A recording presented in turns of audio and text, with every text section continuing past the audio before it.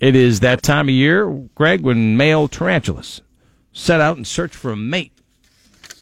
As evidence of that, nature photographer David Tremblay snapped a shot of a traveling desert tarantula recently near his New Mexico ranch.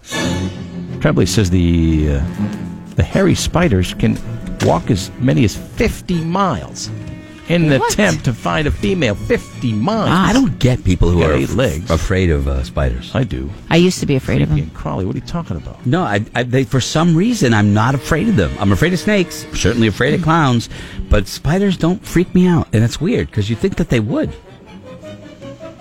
Hairy spiders, which is also defined in Urban Dictionary as a girl with hairy nipples. For instance, that chick was really hot, but what a turnoff when I saw those dirty, hairy spiders.